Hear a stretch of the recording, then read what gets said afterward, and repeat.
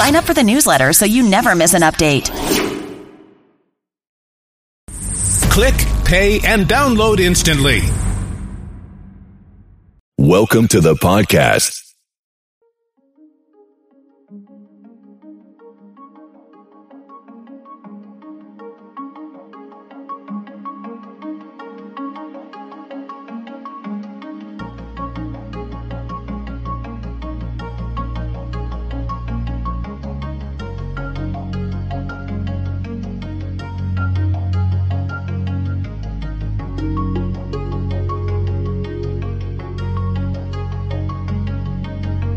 So you know how these podcast ads go, right? We read a spiel, blah, blah, blah. We give you a promo code for a discount, the end. But this one is a little bit different because this ad is for Honey, and Honey ad doesn't just give you one promo code.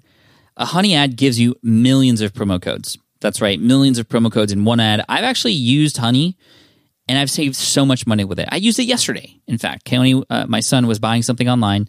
We have our Honey browser extension installed, and when we came to check out, a little pop-up came on the screen and said, hey, would you like to have Honey find you a promo code for this? And we were able to save like $5. You know, I know some people have saved like hundreds of dollars. It scours the internet for coupon codes that work with sites. And guess what? It's completely free, which is crazy. So when you shop, no matter where it is, Honey will automatically fill in the promo code box for you at checkout, but it's not just going to fill it with one. It fills out with all of them that exist and sees which ones still work, which ones don't, and it gives you the best one. Right. Plus, they know where to look for promo codes. And I mean, you could do this automatically, but why would you? It's like getting a million promo codes from just one little podcast ad. So, yeah, it's awesome and it will save you money. There's no better reason to get it. And you might have heard it on other people's channels. And I honestly didn't believe it was this useful until I tried it myself. And yeah, it's absolutely great. All right. So get all the promo codes Honey can find at joinhoney.com/SPI. That's joinhoney.com/SPI. Quick install. It'll find those coupon codes for you. One of my favorite things that happens as a result of this podcast is a podcast listener or a fan of the show or a member of SPI Pro or somebody who's within our community who says, you know what, Pat, I noticed that you haven't really talked about this much, but it's so important. Can you at least think about it a little bit more and talk to your team about it and see if there's anything we can do about it? And I love that because, and obviously that sounds very general. And the reason why that sounds very general is because it happens a lot and we appreciate it. You know, we're always trying to improve. And how do we know what to do or how to improve if it wasn't for those who are within our community who speaks up? And today I wanted to highlight one of those community members. His name is Dustin Backy, Bakkie. He's at Dustin Backy on Twitter.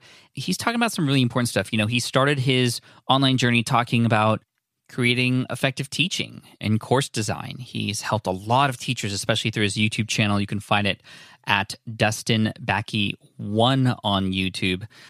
And he has a lot of really popular videos that have helped teachers, especially during COVID, with how to effectively use Zoom, how to create really good curriculums online. And that obviously bleeds over into entrepreneurship as well. But one thing that he's now focusing on, he's had like a pivot or an epiphany, if you will, to serve more by doing the following: by helping creators like us create accessible online content. Well, what does that mean?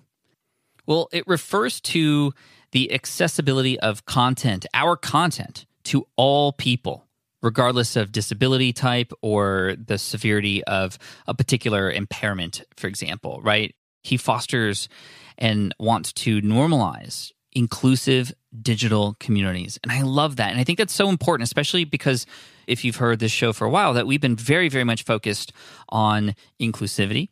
We've been very much focused on building community. And of course, we want those things to be together. We want accessibility. We want people who have, no matter what condition they might have, the ability to still absorb this content, to benefit from it and use it. And so today we're talking with Dustin because I think a lot of us creators, we know that, yeah, it should be like that, but A, how, and B, it sounds complicated. But it's not as complicated as it has to be, or we make it out to be. So sit back because we're going to learn something very important today that likely you haven't heard anywhere else. And these are my favorite types of shows, ones that bring new things to light. So let's cue the intro. Here we go.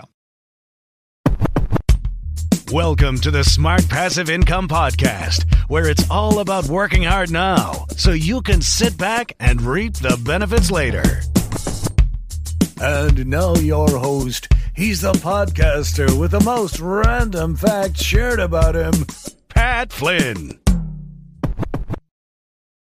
What's up, everybody? Pat Flynn here, and welcome to session 315 of the Smart Passive Income Podcast. Today, like I said, we're speaking with Dustin Bakke. You can find him on Twitter at Dustin Bakke, Bakkie. His YouTube channel, Dustin Bakke 1 on YouTube, and thehitlab.co, which is where he teaches teachers and now is also focusing on creating accessible online content. Let's get into it right now. Here he is. Dustin, welcome to the Smart Passive Income Podcast. Thank you so much for joining us today. I'm happy to be here, Pat. You know, I think everybody who's listening to this kind of already has an idea of what this episode is about. If you could give people who are listening a 1 or 2 liner teaser about what we're about to talk about and why it's so important, why don't we start there and then we'll go into your story.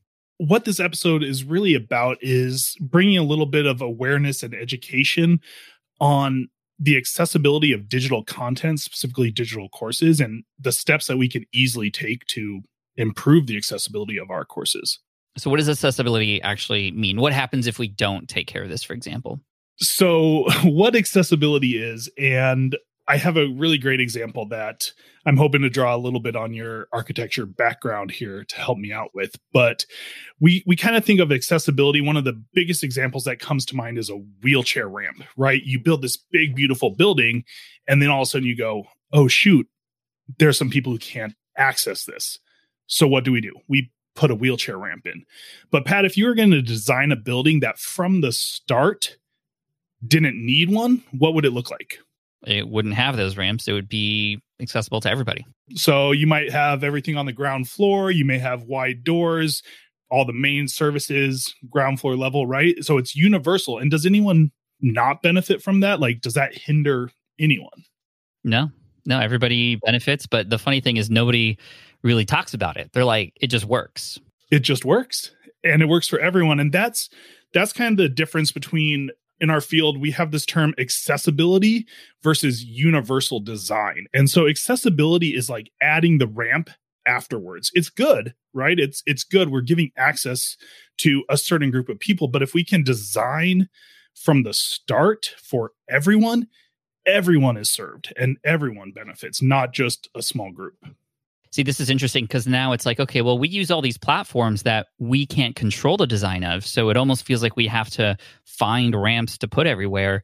And we're going to dive into all this today. So that's kind of a little bit of a teaser. Thank you for setting that up, Dustin. But why don't we go back into your story a little bit and how you got so passionate about this? You had reached out to me on Instagram, as I had mentioned in the intro for everybody, and really inspired me to have you come on and talk about this. But I know this didn't come out of nowhere. Tell us a little bit about the origin story of Dustin and this whole thing here.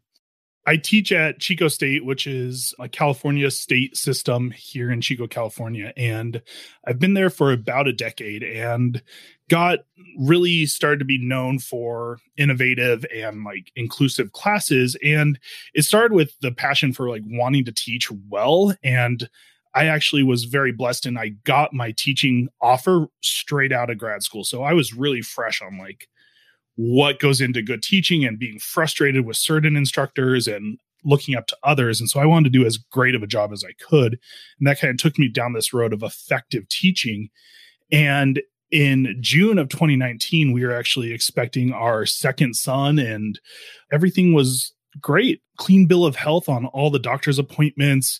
Everything looked wonderful. He was due July 1st. And Pat, I know you have 2 kiddos and you probably remember the days that they were born and your wife saying, this is it, you know, like, all right, they're coming. It's amazing how they know. And so we're about a month ahead of time. I had just finished taking a day. We're like, let's get the baby room ready. We moved our older son to his first like big boy bed, a twin bed. I had built it on the floor, like Montessori style.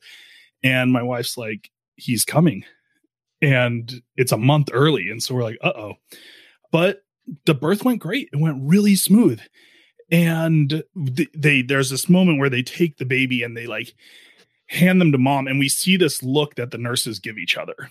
And my wife and I, Kaylin, look at each other and we're like, okay, what's going on here? And they just kind of give her Bowden, our little boy, and they leave. And no one's there for like 5 minutes. And we're like, what is going on? And then the nurse comes in and asks her to stop breastfeeding.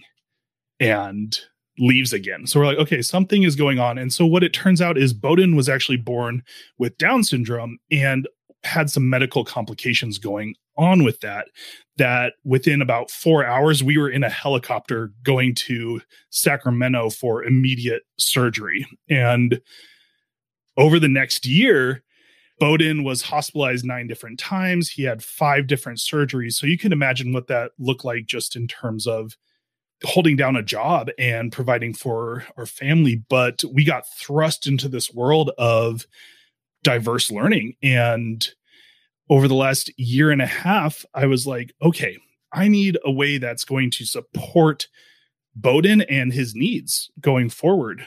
What's that going to look like? And so I started thinking, like, how can I take my teaching expertise outside of higher ed? And I started learning and trying to support higher ed teachers. And as I was learning, I was like, where is all of the effective teaching, accessible teaching, and inclusive teaching discussion? There's a good amount of inclusive teaching, but effective and accessible in the entrepreneurial realm isn't talked about a lot. And in higher ed, we have whole departments and suites of tools and everything on how to do this and training. And so I started asking people, I was like, hey, what accessibility considerations are you taking? And they're like, none. We don't know where to start. What do we even do? Or it seems like it's insurmountable. Those are the 2 things I hear. It's so much work and I'm bootstrapping this as it is, or I don't even know where to start. And that's where I realized there's a severe lack of discussion around effective teaching and accessible content design in this digital course realm. And I founded the HIT Lab, the High Impact Teaching Lab, to really make a change there and bring accessible content to digital course creation. Wow, what a story. And Dustin, where can people go check out the HIT Lab if they want to go and check that out right now while they're listening or get more information? Yeah, it's just thehitlab.co. Thehitlab.co. Cool. Yeah, HIT lab.co. And I just kept thinking, Pat, over the last 2 years of raising Bowden with Down syndrome, he is so smart. We get told all these limitations that he's going to face. And yet the intelligence that is there, it just looks different. His learning looks different. It takes a bit more time. It takes a bit more repetition. It takes a bit more simplicity, but the understanding is there. The learning is there. And so it's all about the approach of how do we go about making this content available and not just assuming that everyone needs the exact same thing. Yeah, so let's talk about this. Actually, my first question relates to, because, as an architect, and I appreciate the architecture sort of analogy earlier, it does feel like it is because there's a whole mess of laws and titles that we need to sort of abide by. Are there anything like that? Is there anything like that online right now for people building websites, creating podcasts, or whatever content medium or platform? So there's kind of a couple of different approaches here. There is that legal approach, and I am not the expert on the legality of running a business and selling it there. And so I just want to be clear on that in terms of there is a lot that goes into it, but my understanding of platforms like Podia and Thinkific and that kind of stuff is they have to meet a lot of those accessibility guidelines legally as it is. So if you're hosting a course within them, you're meeting a lot of the legal guidelines. My expertise is like, you as the content creator, Pat, what could you do to better serve a wider audience and even your current audience in the form of effective teaching and accessible design? There are small things that we can do to improve just the general accessibility of our content. Okay, let's go through them. Where do we start? Where I'd like to start is, again, thinking about how we like to learn. And I wanted to ask you, what's your best way to learn, or how do you like to engage in your content that you're learning? I learn by seeing somebody actually do the thing that's being taught. I'm not a textbook person. I'm more of a science lab, kind of get my hands dirty kind of person. Yeah, absolutely. What about Keone? he's very much the same way. He likes to take things apart to understand them. And then, sometimes he's able to put them back together, sometimes not. But that's how Keone likes to learn. Kai is more of a storyteller. And story listener. She loves to hear stories and understands sort of characters and how they progress. She can empathize with those who are within certain scenarios, and she learns really well that way too. All of it's visual, however, which then obviously begs the question, well, what about the visually impaired? And I'm sure we're going to get into those kinds of things, but those are how my kids best learn and educate themselves. Yeah. And so the point that I'm trying to make is even our typical learners, your typical audience learns in a really diverse way. So if you are offering them this course or this service and you're trying to deliver on a promise, you got to understand that everyone, not just the margins, learn differently. And so a couple of things that are really easy ways to at least take steps towards accessible content. And it's a deep well, right? You can go down that rabbit hole for a really long time. And I really believe in what's something you can start doing today that's going to better serve a wider audience. And we like to think about content needs to be beautiful, right? As I've been going through establishing my business, they say, hey, make a lead magnet, make it your brand colors and all these like beautiful things that are great. But really, that doesn't matter to a screen reader. So if you're trying to have your document read, none of that matters. And so the idea of a content and where you can start with the content is simply a nice, clean, plain Google Doc. And what you'll want to do is you'll want to use one title, one heading, and then nest headings appropriately. Put alt text for images and set your heading rows for tables. And this is like the Pareto principle. Doing those small things are going to take you like 80% of the way to serving a really diverse audience. And so what this does is it creates a nice, plain, easy to use PDF. And what you can actually do, there's a free tool for Google Chrome. I'm going to be really advocating the Google Suite here because they've done a lot of stuff. The free read and write for Google Chrome. It's free. It's an add-in and you can listen to it. So make a plain PDF, install free read and write, and listen to the screen reader. Close your eyes and say, okay, could I understand that? And if so, that is just a huge step towards a more accessible content. And then now that you've got your content polished and ready to go, stylize it, make that beautiful free lead magnet. And when someone signs up for it, send them both. Send them the accessible version and the stylized version. And it didn't take that much. When you start with that universal design, you start by making something that everyone can access and then polishing it, it goes a really, really long way. I love that. So this is written content that, number one, is going to be a lot easier to read just in general for everybody. I think I love this because it kind of structures things the way we should be writing and typing and publishing online. But then this is so easy, it seems, that it's like, well, why isn't this something? Why don't you think people do this? Is it just awareness, or how do we reduce the friction as much as possible so we do actually do this? I think a lot of it is awareness, Pat. We have this content wave that's happened with the pandemic that the idea of accessibility is starting to come to light because in the last year, we've had a flood of content, people taking businesses online, and we have Zoom meetings and more documents and all sorts of stuff. And so it's really highlighting the inaccessibility of a lot of this. And like you said, if you just start with the small things like a nice outline, you're planning out your content, you're fleshing it out, which is good practice for you delivering good content anyway. But what happens is people never share that. They say, oh, this is the behind the scenes, like Google Doc outline, export it, file save as PDF, and just make that piece accessible. So I think a lot of it is awareness and education. When thinking about my company on how I want to serve this area, I really tried to identify that there's really three needs. There's education. There's the need for education. So what is inclusive and accessible design and why is it important? And that's, kind of what we're doing here, what I'm doing on like my Instagram and YouTube. So getting just the idea and the education out there. And then there's the training. So how do we do it. So training and service, and even service as in content remediation. There is actually one company in the world right now that does content remediation for outside sources, and they charge $15 a page. So what I just told you in those simple things that you could do on your Google Doc, they charge you $15 per page. I mean, there's a business opportunity right there. There's a business opportunity, but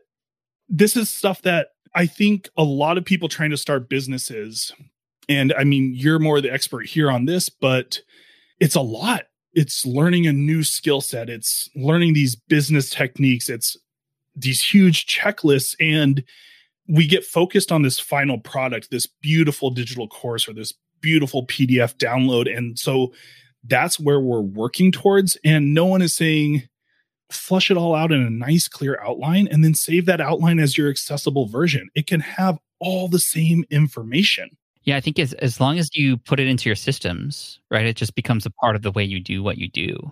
And that makes complete sense to me. And there's another service that I wanted to let people know about, Pat, actually, with these Google Docs, is it's called Grackle. So like the bird, grackledocs.com. This is a G Suite add-on, completely free to use as well. And this will actually do accessibility checks for your Google Docs, your Google Slides, and your Google Sheets. And so what you can do is if you want to take it one step further than the suggestions I mentioned earlier, you could install Grackle Docs and just do a run. And it will tell you exactly. It's going to check about 22 different things for a Google Doc. And it'll say you met it or you didn't. And if you didn't, it'll tell you how to meet it. And it could even do some automatic rearranging for you. So this might take you 5 minutes once you're done with something. So the biggest argument here is I don't have the time to make a copy that works for everyone. If you start there and use tools like Grackle and Google Docs, it's really easy to do that. That's awesome. Wow. Thank you for sharing that with us. We'll put all the links to all this in the show notes, of course. So this helps us on the blog and text front. There's other kinds of content, obviously, that people prefer to consume, and especially recently with the rise of podcasting and such. Why don't we talk about audio? Do you focus on audio and help audio podcasters out in terms of accessibility as well? Yeah, absolutely. And I was hoping you were going to ask that. And if not, I was going to bring it in. But audio is another one that, again, it's all about your systems. It's all about how you approach it. And if you approach it with the right idea in mind from the start, it's actually pretty darn easy. And I would actually say that depending on the tool you're using, video and audio content is perhaps even easier to make accessible than like a PDF or a doc. What I encourage people to do is you can film and edit your videos and your podcasts like you would normally. And if you're making a video, every video editor out there offers an export audio. Export the audio, and in your digital course, put it right next to the video. And just an example of how this is beneficial, even me, what I do is I've been taking this course and I download the audio versions and listen to them while I'm at the gym. And then when I come back home to actually work on the content, I go through the pieces that I need, but I digested the content while I was at the gym audio. Then I use the video as like a support piece going through it. So it's, again, giving different avenues for your learners to really engage with your content and get the most out of it. So you have this audio file now to go along with your video file. So transcripts are the next question. That's where it kind of gets tougher, but it all depends on like your price range and your tool. Rev.io, you've probably mentioned, or you probably know, or your listeners probably have heard of. It's done for you. It's fast. It's professional. It's accurate, but it does cost money. I think it's like $1 per minute or $1.25 per minute the last time I checked. Yeah, it's pretty pricey. We use it, but it's very accurate. It's done by humans on the other end, but I'm sure you're going to mention some of the more automated tools that one could use, right? Yeah. So one of the more automated user-friendly tools that I personally really like is Descript.com. They just released a big one. You can do full video and audio recording, editing, and processing all within their tool. And they do have a nice free tier that is like, I think about 3 hours per month for free. And don't quote me on that because I don't remember it off the top of my head, but it's right around there. And so if you're building a digital course, 3 hours of content may get you a good module or two, depending on the depth of your course. And what it does is it actually brings up your transcript. You just load your audio or video file in. It brings up your transcript like a Word or a text file. And so you can read through it and make edits on it like you're editing a Google Doc or a Microsoft Word doc, which is one, amazing, but two, you get these nice, clear, beautiful transcripts that are accurate. And it does take a little bit of legwork on your end, but these tools are getting more and more sophisticated and stronger. So I really love Descript because you get your audio, your video, and your transcript from it. And it's relatively pretty quick in terms of the effort that you, the creator, are putting in. I use Descript. I love it. And the team uses it as well. And it's getting more and more sophisticated. They have some other crazy things like the voice recognition tool and the ability for you to type out what you're saying after it learns your voice. It's a little scary, actually, but that's beyond what we're talking about today. But yeah, so transcripts, it can be made easy. It can be using tools like Descript added into just the workflow that you've already got for yourself. I even have one more, Pat, if you've... Yeah, please. Go. This is breaking news. As of today, we're recording behind the scenes here May 11th, but YouTube just an hour or two ago announced a new feature that they are going to allow you to edit your subtitles and captions like a doc, very similar to Descript, before you publish. YouTube does get some flack for whether or not those closed captions are accurate or not, but now you can see it as a full doc, do a quick read through, make the edits that you need to, and export it. I was just looking at this about an hour ago. That's huge because for a while you could create a transcript or have a script and then upload it so it matched, or you could kind of go in line by line and edit it, but it would take forever. But the fact that you can go in probably now pre-upload is what you're saying after it sort of processes? Pre-upload. Wow. And you can download it. So you can essentially, if I'm reading this correctly, you could essentially use YouTube's AI to be your transcript platform for potentially even a podcast for free. Yeah, there's cool tools. Things are, we are kind of at the front of a wave of this kind of stuff. There's you're probably familiar with the company Masterclass. They just hired John Scott.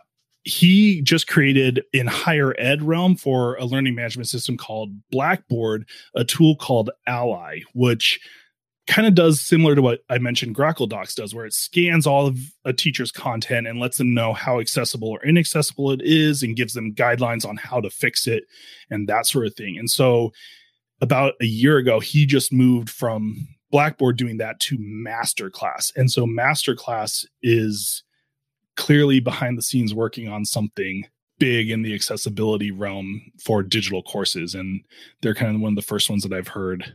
I love that because they have the resources to find all the right tools and such to be able to hopefully pave the way for us to be able to follow suit. I hope, which is really nice. So I'll definitely be paying closer attention to them and what they're doing, and that's really great. Do we have to worry about, or does Apple, for example, for podcasts and Spotify already provide the things that one would need? I guess it's all kind of built in, and it kind of helps that it's already audio only, and the transcript would help for those who perhaps are auditorially impaired.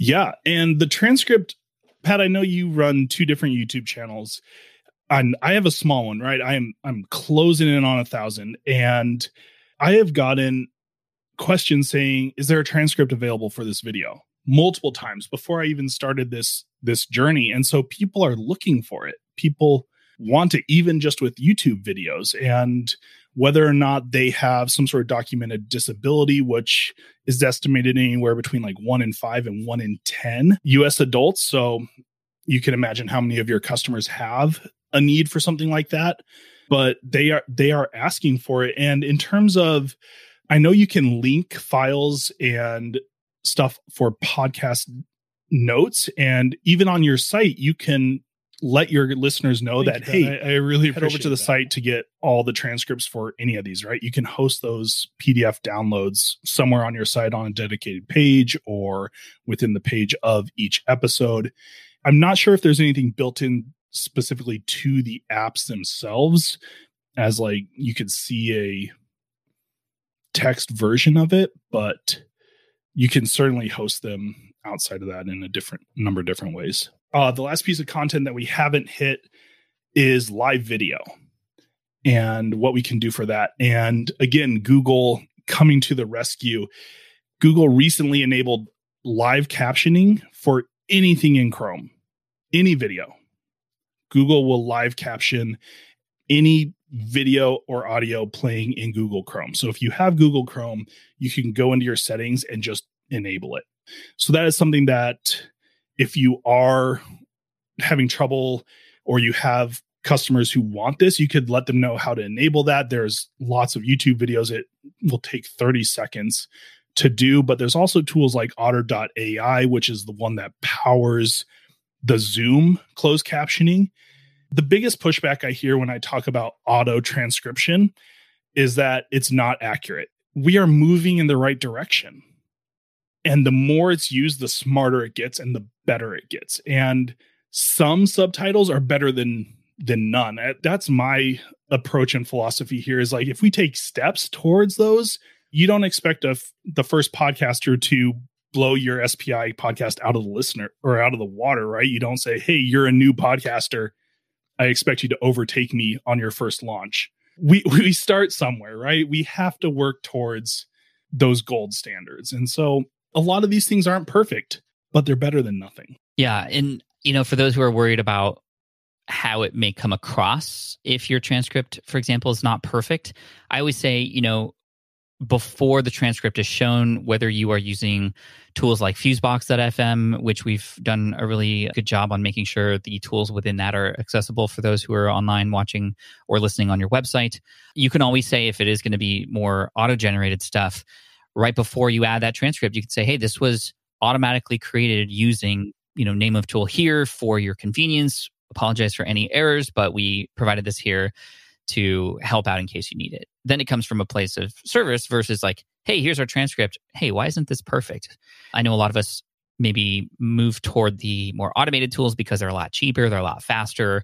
And that's how you can get around the worry of, well, this isn't perfect. And I hope everybody listening by now can realize that, well, if you just try to be perfect the whole time, nothing's going to get done. And I think, like you said, better to have something than nothing. Yeah, I love that suggestion of a little like, hey, this was auto-generated. And, maybe one day down the road, we'll have the funds to get rev.io. But until then, and it goes a long way. And I like to think that the people who really give it a lot of flack are kind of being a little overly critical, right? We all know that information comes in a context of a conversation. And so if you're like, oh, that Hogwarts isn't supposed to be in that conversation, like, they're not referencing Hogwarts. It was probably a mistake, right? Hogwarts came to mind. I recently did a test with Zoom's auto captioning where I kind of yelled random words at it and saw how well it did. And it was kind of a fun little one. To finish up here, and again, thank you, Justin, for this.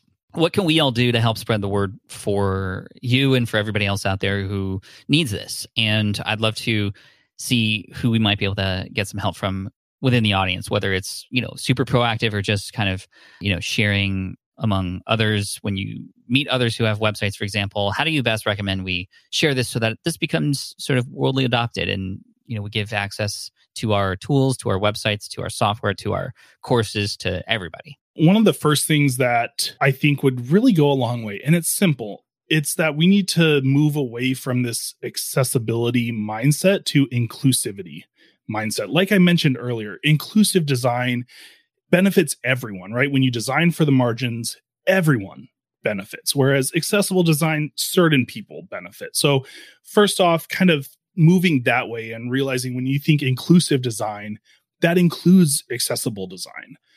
So there's that one. But two, just start learning about, try some of those steps, try starting an outline in your process, like I mentioned, and maybe try out Grackle Docs and just see how easy it is to actually do this. There is one big piece that is a huge need in the community that I'm not equipped to do this. So here's a free business idea that I would love someone to take. But if you're a SaaS developer or software developer, we have these great tools like Descript that I just promoted as something to help content creators create accessible content, it's really not accessible to people who need those measures. Like people who need these content services, these things like Descript or Rev.io, these services that are out there, while those services help typical learners and typical people create inclusive content,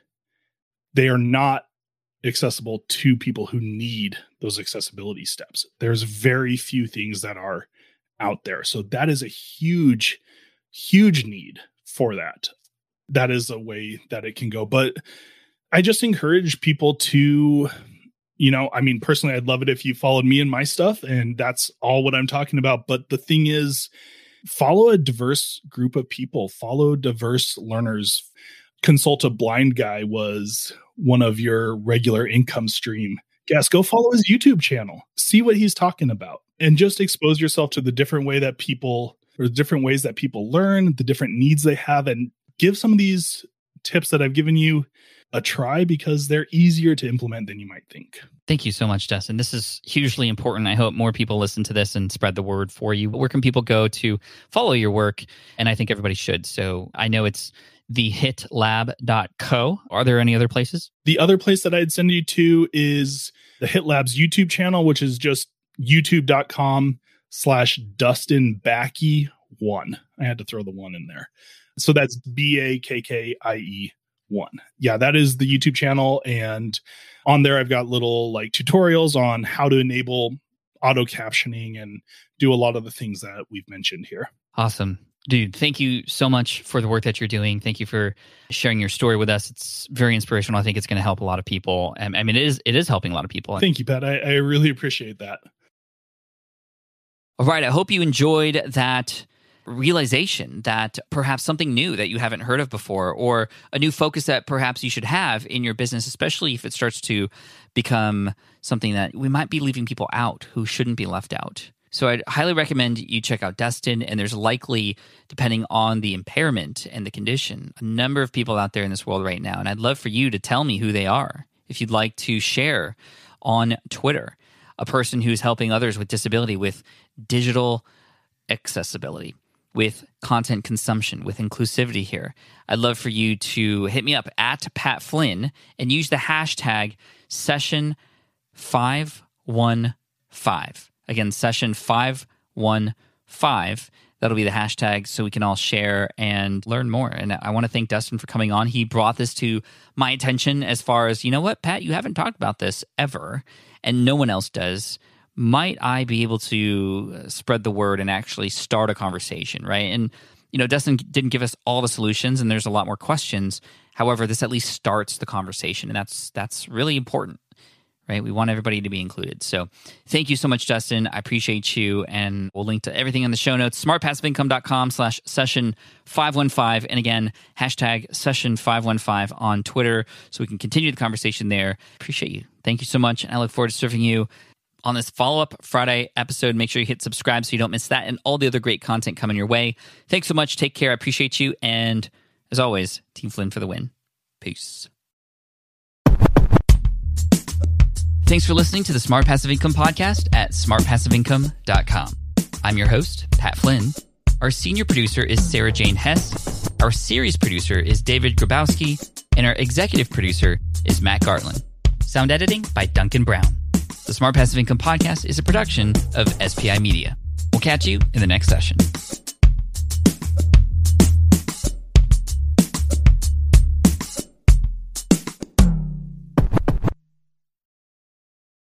Also, today's show is sponsored by AppSumo, the leading digital marketplace for entrepreneurs like you, and a great way to get your product in front of over 1 million entrepreneurs, founders, and small businesses. So here's what's going on. They're giving away their entire $1 million Black Friday marketing budget to creators like you. If you have an ebook, an online course, templates, or any other digital products, this is for you. You list your product on AppSumo between September 15th and November 17th. And the first 400 offers to go live will receive $1,000. The next 2,000 will get $250. And everyone who gets listed gets entered to be one of the 10 lucky winners to potentially receive $10,000. So go to appsumo.com/Pat Flynn to list your product today and cash in on this amazing deal. Again, appsumo.com/Pat Flynn. Link in the description as well.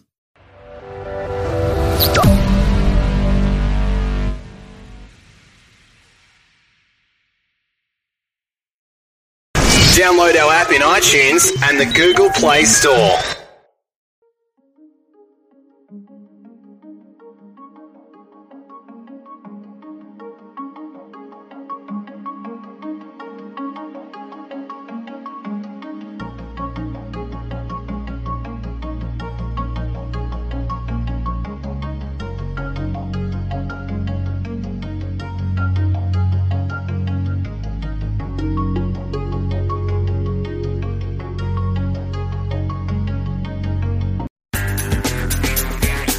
It's Wednesday, October 13th. Welcome to Market Foolery. I'm Chris Hill. With me today, Emily Flippen.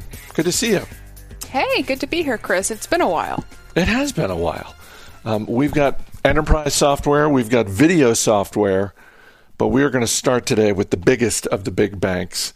Third quarter profits for JP Morgan Chase were well above expectations. Revenue was higher too. Shares of JP Morgan down a little bit, but I don't know. It can't be because of the results, right? This seems like a pretty strong quarter.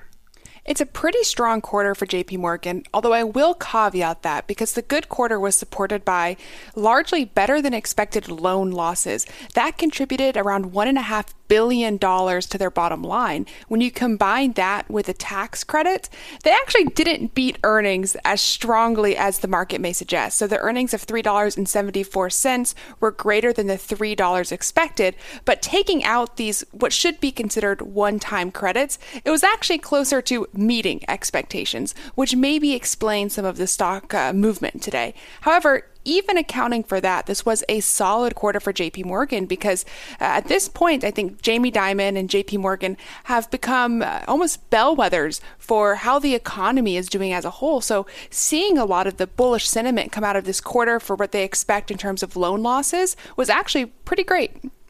Yeah, I mentioned on yesterday's show when we were talking about Fastenal that Brian Hinman a couple of years ago told me Fastenal is one of the top conference calls he always likes to listen to.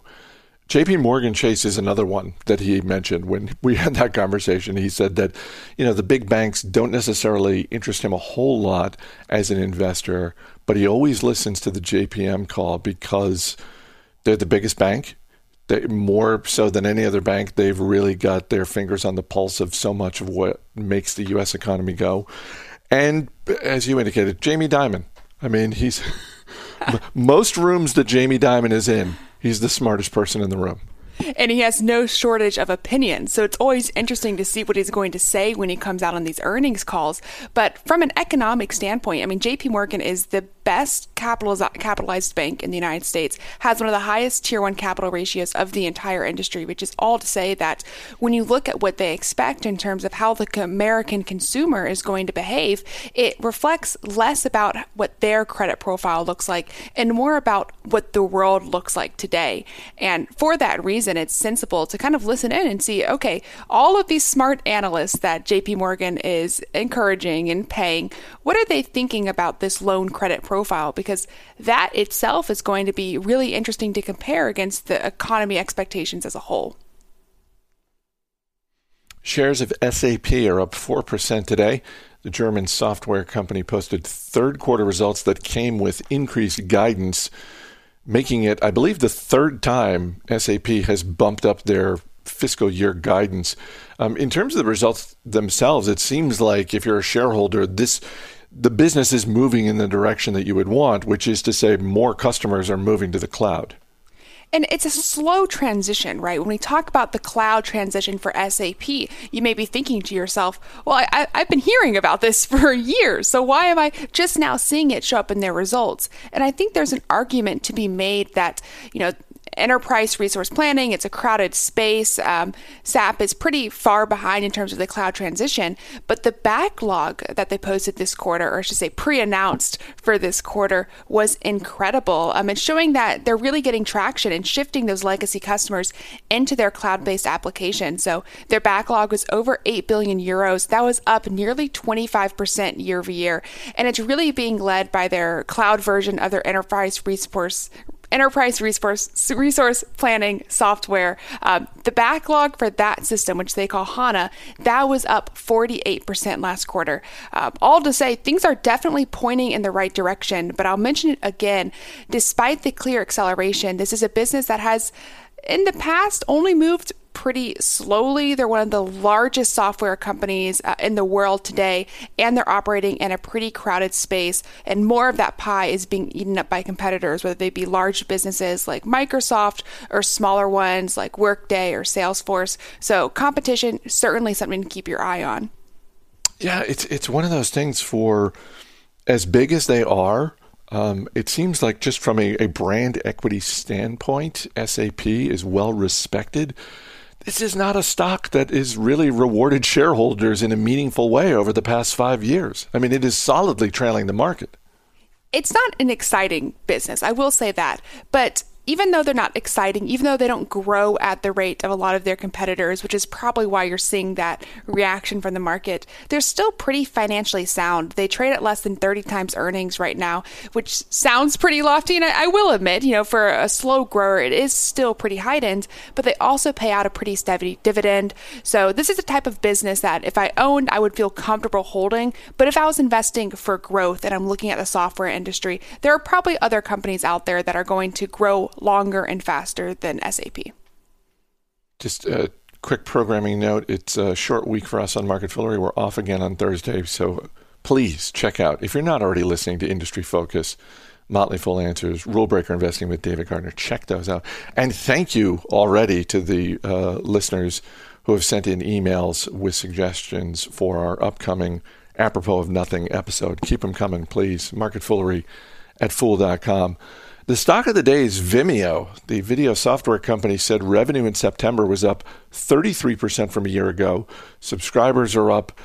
Shares of Vimeo up more than 12%. And that's great. But Vimeo went public in May, and the stock was close to $60 a share then. And even with the pop today, Emily, it's at 30. So I'm not rooting against Vimeo, but they're going to need a few more months like September to keep this thing going. No kidding. If you're a shareholder in Vimeo, today is very little reconciliation for the pain that you felt over the course of the year. And while they have yet to report earnings, this is their monthly metrics that they continue to publish month over month. That is providing this pop today. And as you mentioned, revenue up 33% in the month is pretty impressive. And I will say, if you compare to the numbers that they were posting in 2020, which is their comparable quarter, it may look less impressive. In fact, revenue, subscribers, and average revenue per user have all slowly trended down over that period, but they're still higher than where they were pre-pandemic. And Vimeo hasn't issued guidance here, so there is very little in the way of expectations heading into this quarter. Also worth noting that this is the third quarter, which is typically a bit softer than the fourth quarter, when we see a lot of pull forward in terms of spending from corporations on things like video software. Ultimately, it's an interesting business. I struggle with the niche that Vimeo is carving out. These numbers themselves don't get me super excited. So seeing the pop today, I kind of think to myself, maybe this was an oversold business headed into this report, but doesn't quite make me bullish on the long-term impact of Vimeo, especially when you think about the competition in the video software and collaboration space. The market cap of Vimeo is about $4.5 billion. If you assume that someone is looking at them and thinking, they do good work, we can do more for them if they are part of our larger business, then maybe they get bought out for $5 or $6 billion. That's still a whole lot more than Google paid for YouTube back in 2006. And at the time, that was seen as paying a lot for YouTube. All of which to say, do you think Vimeo is a standalone company in 3 years? I mean, it seems like a good product. The stuff I've read about them points in that direction. It also seems like, for as good a product as they have, it seems like $6 billion would still be overpaying. I tend to think the same as you, Chris, which is that this is probably going to be a business that, if it is acquired at not the hefty premium that investors may be accustomed to. And the reason is because Vimeo, as so many investors are aware, tried to usurp YouTube, right? They tried to change the landscape of the video streaming game and failed time and time again. So when Vimeo went public, which is a spinoff from IAC earlier this year, it was interesting to see how they've pivoted their business model, which is going to corporations and essentially providing a subscription-based tool for collaboration and video storage.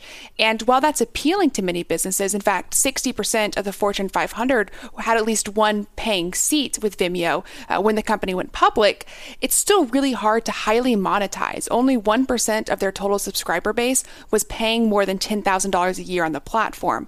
There was a need for this, but it was just not the need that you see where this business has a ton of pricing power. So the idea of snapping it up for $6, $7, $8 billion, I think sounds pretty challenging unless we see an uptick in their monetization potential. And with ARPU, average revenue per user, actually declining over time, or the growth of which declining over time, that makes me a bit worried. Yeah, and I get the enthusiasm when they went public. I mean, just if you go at the historical track record of IAC spinning out businesses, on balance, those tend to do well. But as you indicated, in addition to going public, which is tougher than being part of a larger entity, they were also shifting their business model. Again, I'm not rooting against them, but it's just one of those that I look at and go, I don't know. There's not enough goodness there to put this stock on my watch list, even though it's trading at basically half of what it did a few months ago. Last thing, and then I'll let you go.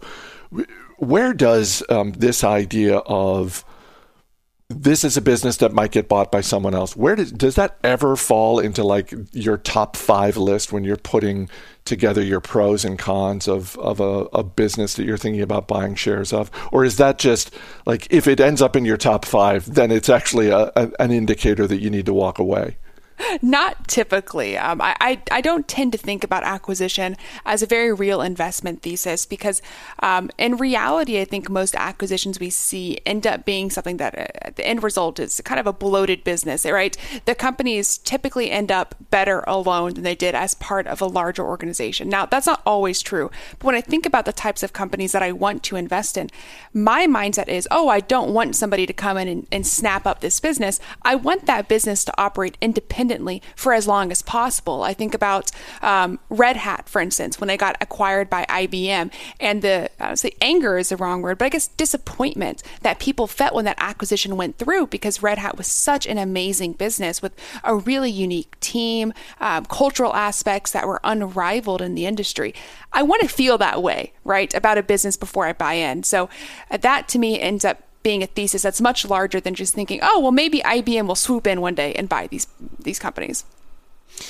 Yeah, when PayPal bought Zoom, not Zoom Video, but XOOM, Zoom, the remittance company, I think anger is the appropriate word to describe Jason Moser's reaction when that happened, and I think he's still angry about it today, or at the very least bitter. So yeah, that's probably a better mindset. Like, you want to go in thinking, I so believe in the future of this company that I really hope nobody else snaps them up. Yeah, and to clarify, it's because you think the company is going to do so much better over the long term. So while that 15, 20% premium that you're getting on that single day when the acquisition announced seems like a great deal, oftentimes the investment thesis is so long term that you're giving up what could be hundreds of percentage points in gain for a very short term bump. And so, yeah, I don't like seeing those little premiums. I think if you're an investor in Vimeo, you're buying into the idea that they have a platform that can be expanded into things like live events, right? Creating a powered by Vimeo platform. That's going to be bigger, right? If they're able to execute on that idea, then again, $6 to $8 billion in acquisition cash. Emily Flippen, always great talking to you. Thanks so much for being here. Thanks for having me. As always, people on the program may have interest in the stocks they talk about on The Motley Fool, may have formal recommendations for or against, so don't buy or sell stocks based solely on what you hear. That's going to do it for this edition of Market Foolery. The show is mixed by Dan Boyd. I'm Chris Hill. Thanks for listening. We'll see you on Monday.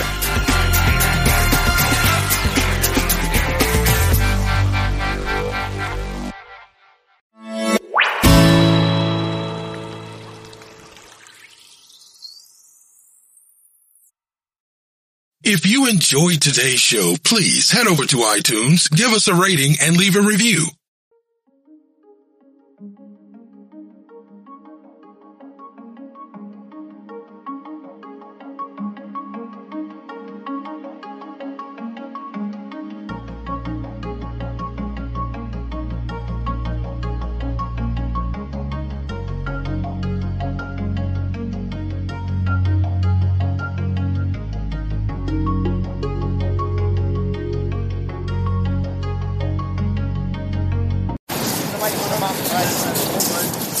She is just weeks old, but has already undertaken a journey few will ever comprehend. How old is this baby? 40 days. At sea for 9 hours before being rescued by the RNLI. Her life now quite literally in the hands of the Home Office. Overcrowded inflatable dinghies packed with men, women and children making their way across the English Channel, seeking a new life in Britain is nothing new. Despite the pandemic, Brexit and the Home Secretary's Borders Bill, people continue to risk their lives in small boats on the dangerous waters. Since the start of 2020, more than 25,000 people have done so, including this baby girl. Her name is Ayan, born at some point during her parents' journey from Iraq. On arriving at Dungeness, she hadn't been fed for 2 hours, prompting concern among police and Border Force officials. But for her exhausted mother, there's just sheer relief. The worst is now over. Why did you risk her life to come across the channel?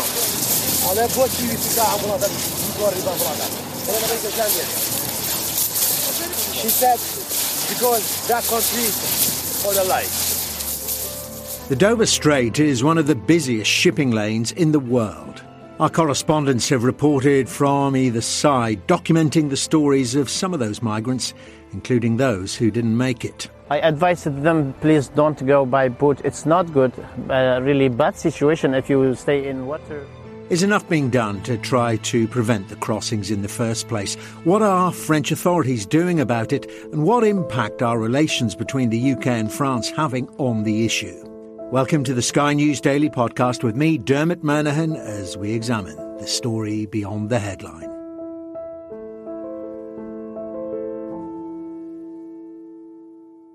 My colleague Adam Parsons and his news crew spent a few days earlier this month on the northern coast of France. That is empirical proof that migration is still happening between this coast and Britain. We've watched these people, about 40 of them, carrying a very large inflatable boat, putting it in the water, crowding onto it. They're now trying to get the engine working.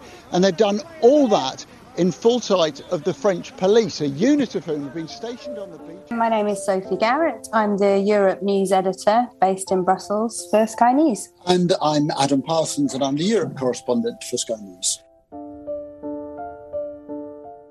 You have witnessed, both of you, some pretty extraordinary scenes on the other side of the English Channel. On this side of it, we've all been witnessing, the human misery and tragedy of the people that get ashore. But you saw the numbers and the reality of what it's like to actually embark on such a journey. What we've seen are some pretty extraordinary scenes. I'll let Sophie talk about what she saw out in the Channel, La Manche, Dover Straits, whatever you want to call it.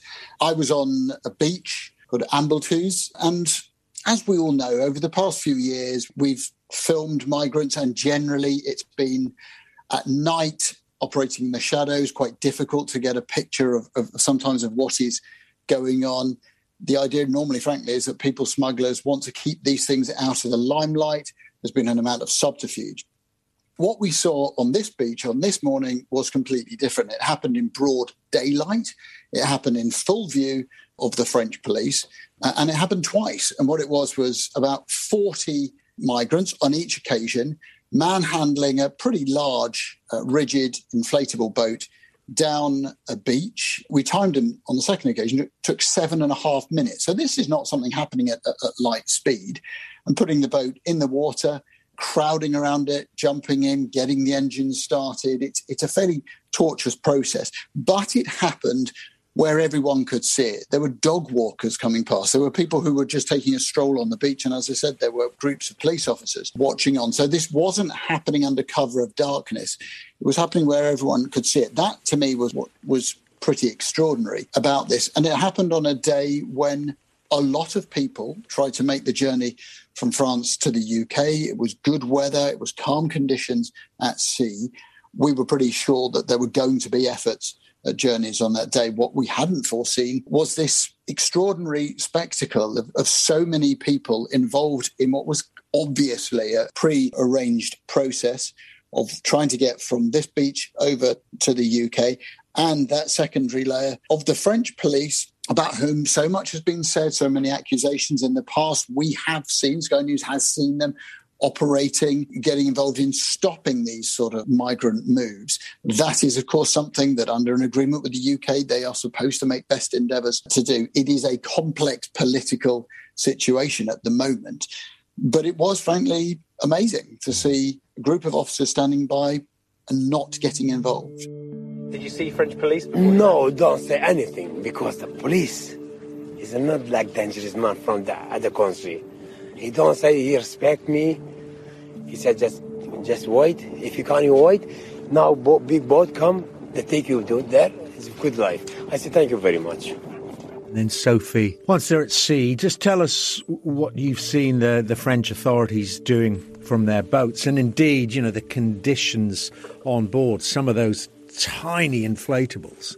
Yep, so we were also out at sea. We'd hired a private boat that morning, and we had various bits of information to think that the boats would go off around that particular part of the coastline, which they did. And it just so happened that our boat was in the same bay that Adam's team were in. So we saw the same two boats going off from that beach within about half an hour succession from one another. And it was astonishing. You see a boat that might be able to take comfortably 15 to 20 people in, and you have 40 in there. It's so heavy with the weight of people in there that the top of this boat is level with the seawater. And Friday morning, the sea was relatively calm. The weather was clear. There wasn't much of a breeze. And setting off from the beach, it was relatively calm for them. But as soon as their motor started, the buckets started to bail out the water. And that's something that was really surprising. From the get-go, they had to start getting the water out of the vessel.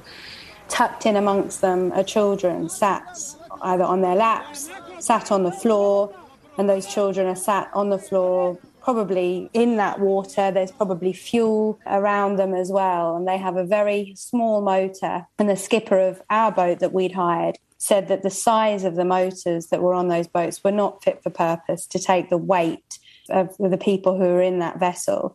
And that his main fear as we followed that first boat out into the channel was that at some point that motor would overheat, could possibly catch fire, but would certainly not be strong enough to get them to the UK coast. It may well have been strong enough to get them into UK waters, which with most of these boats, it did, and then they were picked up. But we followed both boats for quite a while, and radio commed the French Coast Guard to alert them of our kind of map coordinates. And it wasn't long after they set off the coastline that a Navy Coast Guard helicopter came in and circled and came quite low down to us to make sure that they could see how many people were on board, probably having a look at how many of them were children, if they could, and what condition the boat was in. But at that point, both of the boats were going. But we saw a different story as we carried on, and we kept on going along the shoreline, but then went further out into the channel, and we saw more boats, more dinghies, one with 15 on. And then we came across something that even the skipper of our boat, who is a fisherman who goes out on those waters for pretty much 2/3 of the year, said that he just couldn't believe. And that was on the horizon. We saw a shape that just didn't quite look like a dinghy, but it didn't quite look like it should be there. And we approached it, and it was 3 guys on an inflatable kayak, sat quite closely to one another without life jackets on, paddling around in a circle because they hadn't really coordinated their strokes on how to get out into the channel. And they were tired and they were lost. And we stopped, asked them where they were from. They were from Sudan, and whether they wanted any help. And they said, nope, we're going, and gestured to a direction which they thought was the UK. We obviously contacted the lifeguard again and stayed with them for a little longer to make sure that they were okay and not in distress. And the Coast Guard signalled to us that they were on their way. So then we went. But it was a morning of so many boats and so many migrants out on that water. It's the busiest shipping lane in the world, full of really, really dangerous, huge tankers and cargo ships that would never see them if they were in the way. Well, let's address this head on then. There's an implication, and more than that, in the UK, that the French authorities aren't trying hard enough, quite frankly, to prevent people getting into the water in the first place. I understand fully, of course, that when they are in the water, then the preservation of human life has to come first and foremost. But so, Adam, it's back to you and those police or gendarmerie or whoever they were standing around just watching things on the beach. I mean, and it should be said, shouldn't it, that the French counter back, don't they? Well, you promised us £54 million and we haven't seen a penny of it. Yeah, they did. I mean, the next day we actually spoke to Gérald Darmanin, the French Interior Minister, who hours after we had broadcast these pictures arranged a visit to the northern French coast. And as you said, the UK government said a while ago that it was giving a further £54 million to French authorities in order to bolster their defences against migration, to have more people, more resources to cover a wider area. And when we spoke to Mr. Darmanin, he very emphatically said that France has not seen a single euro of this promised payment. He was very polite in saying that he thought that it was just an accounting error and that Britain was a country of its honour and a country of its word. But I think the implication was absolutely clear, was don't go around telling everyone that you're giving us this money when we haven't had it. So, they want the money. He said the number of interceptions had gone up significantly in recent months and that it could get to 100% if the UK handed over that money. I have to say, personally, I'm a little dubious as to whether that is feasible, because when you look at the agreement, yes, it's a significant amount of money, but anyone who's ever visited northern France knows that that coast undulates in and out, that it is very difficult to spot people at night time, even if you're using thermal cameras. And short of having some sort of naval blockade going up and down that coast, it's hard to see how you can stop small boats. I mean, Sophie was telling you there about this. Some of these boats are tiny. Even, frankly, the big dinghies are hard to spot on any radar. When you have people leaving on a €200 kayak, it's very, very hard to spot these on radar, very hard to intercept these people. But the French maintain they need extra money in order to bolster their efforts. And it's come then back to the British to admit, that they are still negotiating this money. But I think that there is a disconnect probably between this idea that you can intercept everybody and the reality of anybody who goes to that long coast. Particularly, I would say this, Dermot, is the people who are organising people smuggling, people traffickers. We may consider them to be utterly reprehensible, but the simple fact is they know what they're doing. And it's rather like whack-a-mole. If you block off one route for them, they tend to find another one. Sophie, how long have you been covering the story for? Because I want to get some sense of, is much, much more of it happening now? So I started covering this about 5 or 6 years ago from some of the camps in Dunkirk and in Calais. At that point, the people traffickers, the smugglers, as they're known, had already started to approach fishermen in the area and offered money to see if they would take groups of migrants over to the UK. And then there were thefts, quite a lot of thefts at that point of these rib boats, these inflatable dinghies, all along the North French coast. And that's when we started to see a real change in the tactics being used and the kind of crossings being used by migrants and the traffickers. Before that, it was mainly in lorries and in vans. But then all of a sudden came this push of migrants going over on these small boats, and there being a real business for it in terms of organised crime. And at that point, there wasn't the police effort to cover that because they didn't have the manpower. Gradually over the years, whether that be pressure locally in terms of the increased numbers of migrant camps across the coastline, or indeed pressure from the UK, they have definitely ramped up their efforts because of the numbers going across and the numbers of migrants in different pockets of camps all around the region. Coming up, are relations between the UK and France part of the problem?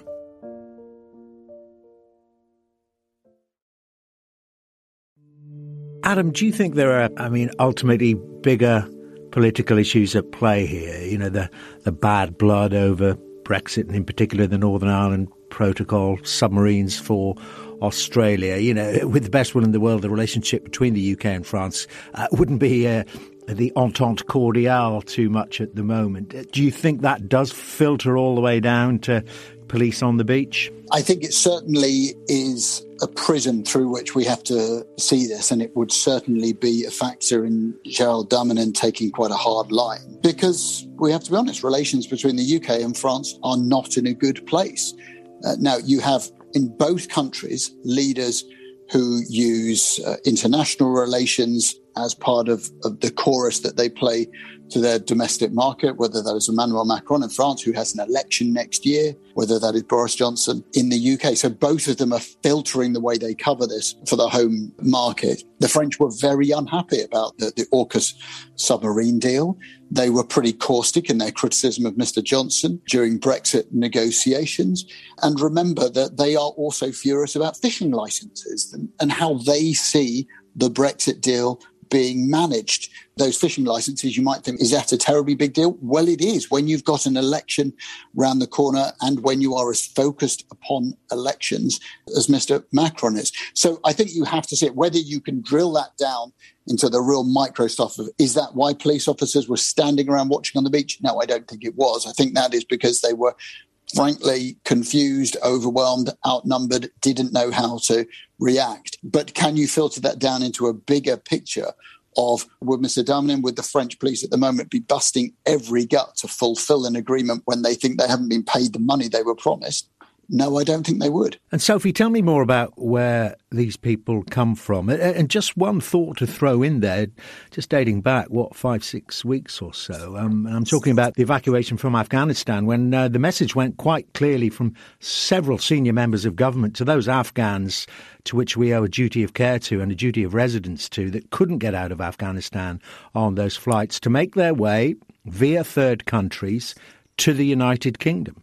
Now, is that all going to be forgotten just amongst the mass of people who are there? Or eventually, maybe even now, some people from Afghanistan are there who worked as interpreters, who help British forces, who help coalition forces, who actually have a right to at least be considered for residence in the United Kingdom? It comes in waves, really, in terms of the nationalities of lots of the migrants across northern France. And they do tend to stay in communities with their own nationalities. But the last year, I would say that we've seen many, many people from Sudan, from Ethiopia, from Eritrea. Also, lots of people within the Kurdish community, either from Iraq or from Iran. And we have met quite a lot of Afghans, but they have been on the move, let's say, for quite a long time. Getting to Calais, getting to Dunkirk is not a quick process. Leaving your country of origin to go to northern France will take months and sometimes years. Many of the people we've spoken to left their countries up to 2 or 3 years ago, just because it's in transactions, if you will, with traffickers. So, for example, we were in Calais 3 weeks ago. We met a group of young men from Afghanistan who'd left almost 2 years ago, and they had paid 3 transactions to people traffickers. The first transaction was to get them out of Afghanistan and to Turkey. So that would be going across Iran into Turkey. Then the next transaction would be getting them from Turkey over to mainland Europe. So we know that that's obviously from in boats over to some of the Greek islands where they're taken. And then they're on mainland Europe. And then the third transaction that they'll pay, usually to a third person, another people trafficker, is for that all-important for them journey, and that is from France to the UK. And each time it's huge amounts of money that they pay. Some have deals where they'll pay up front. Some have deals where funds will be released once they arrive in the UK and they confirm that they've arrived there safe and well, which puts another pressure on the people traffickers to make sure that they do arrive there safe and well. In terms of your question on could we see a wave of people coming from Afghanistan, I don't doubt it, but it won't be tomorrow. It may well be in the next few months or maybe another year, 18 months. So this problem's not going away. And Adam, of the would-be refugees that you speak to, what answer do they have to this, which does puzzle so many people in the United Kingdom? If you are seeking refuge, if you are seeking safety, well then, what is the issue with France? It is a European Union member. It has infrastructure. There are no wars, very little poverty. Why don't you stay in France? Yeah, but to be fair, you could say that about the countries they've gone through before. So if you take the example of someone we spoke to there who had come as a Kurdish refugee, he'd gone through Belarus. Well, in order to get to France, he'd gone through Poland, an EU member, he'd gone through Germany, an EU member, and into France, another EU member. The bottom line is these people want to come to Britain. That's why they're in Calais. None of them, frankly, want to be in Calais. They want to be in Britain. Now, why? Well, for all the reasons that lots of people like living in Britain now. It's seen as a safe country.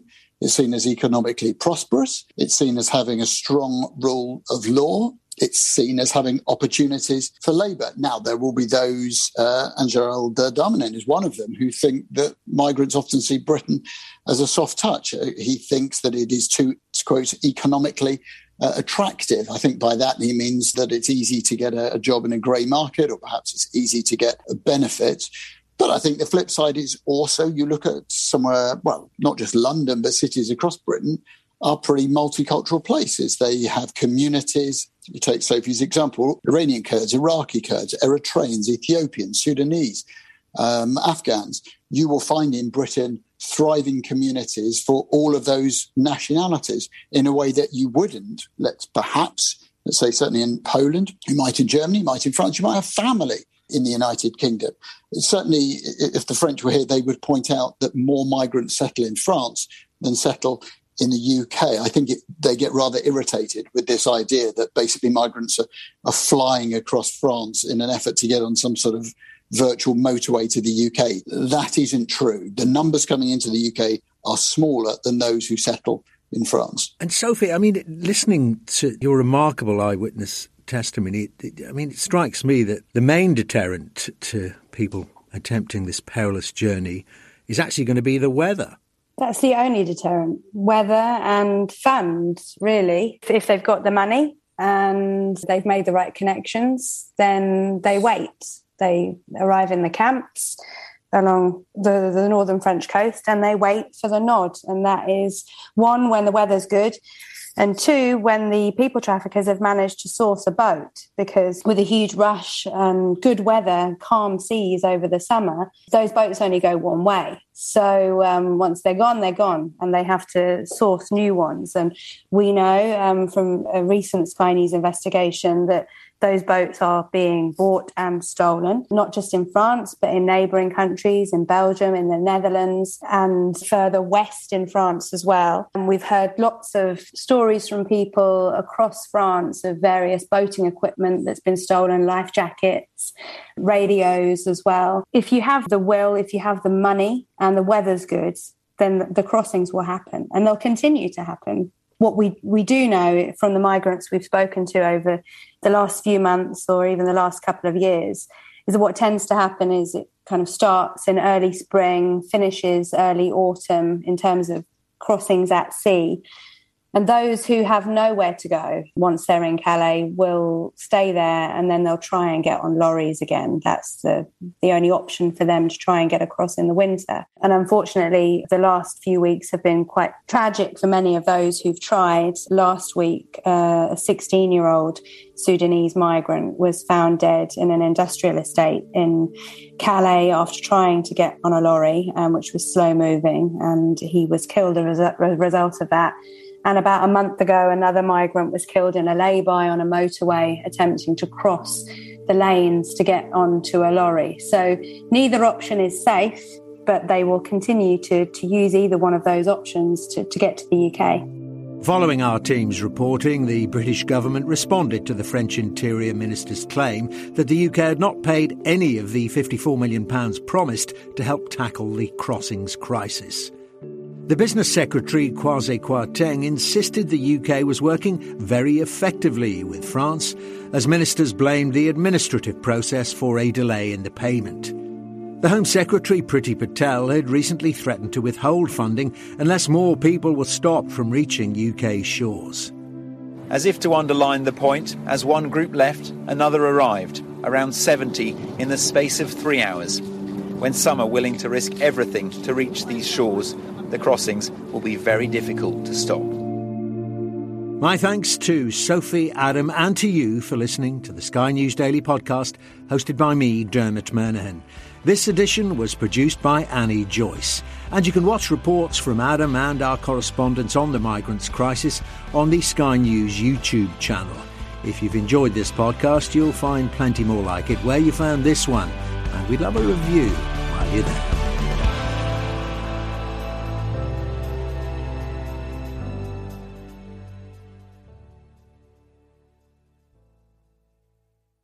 The climate crisis can be an overwhelming and emotional conversation. We will not let you get away with this. But it isn't just about cutting carbon emissions or reporting on disasters. On Sky News Climatecast, we'll examine the big issues in depth with scientists, policymakers and activists. Every week, we'll highlight how small changes can make a big difference as we look for solutions to climate change problems. Sky News Climatecast. Listen, follow, subscribe.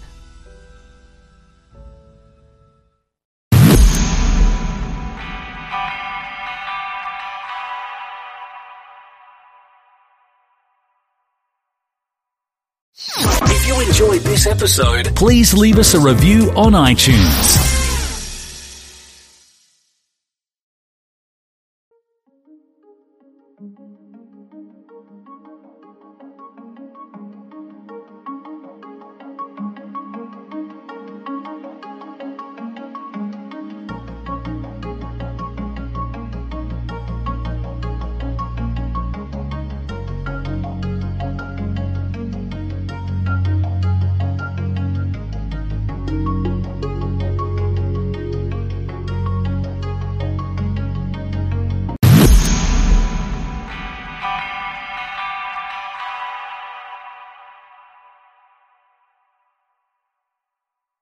Please be advised that this podcast is meant for educational and informational purposes only and is in no way a replacement for legal or medical advice. The opinions contained within are solely those of the interviewers and interviewees and should be received as so. Those seeking help or advice are encouraged to obtain professional legal and medical services.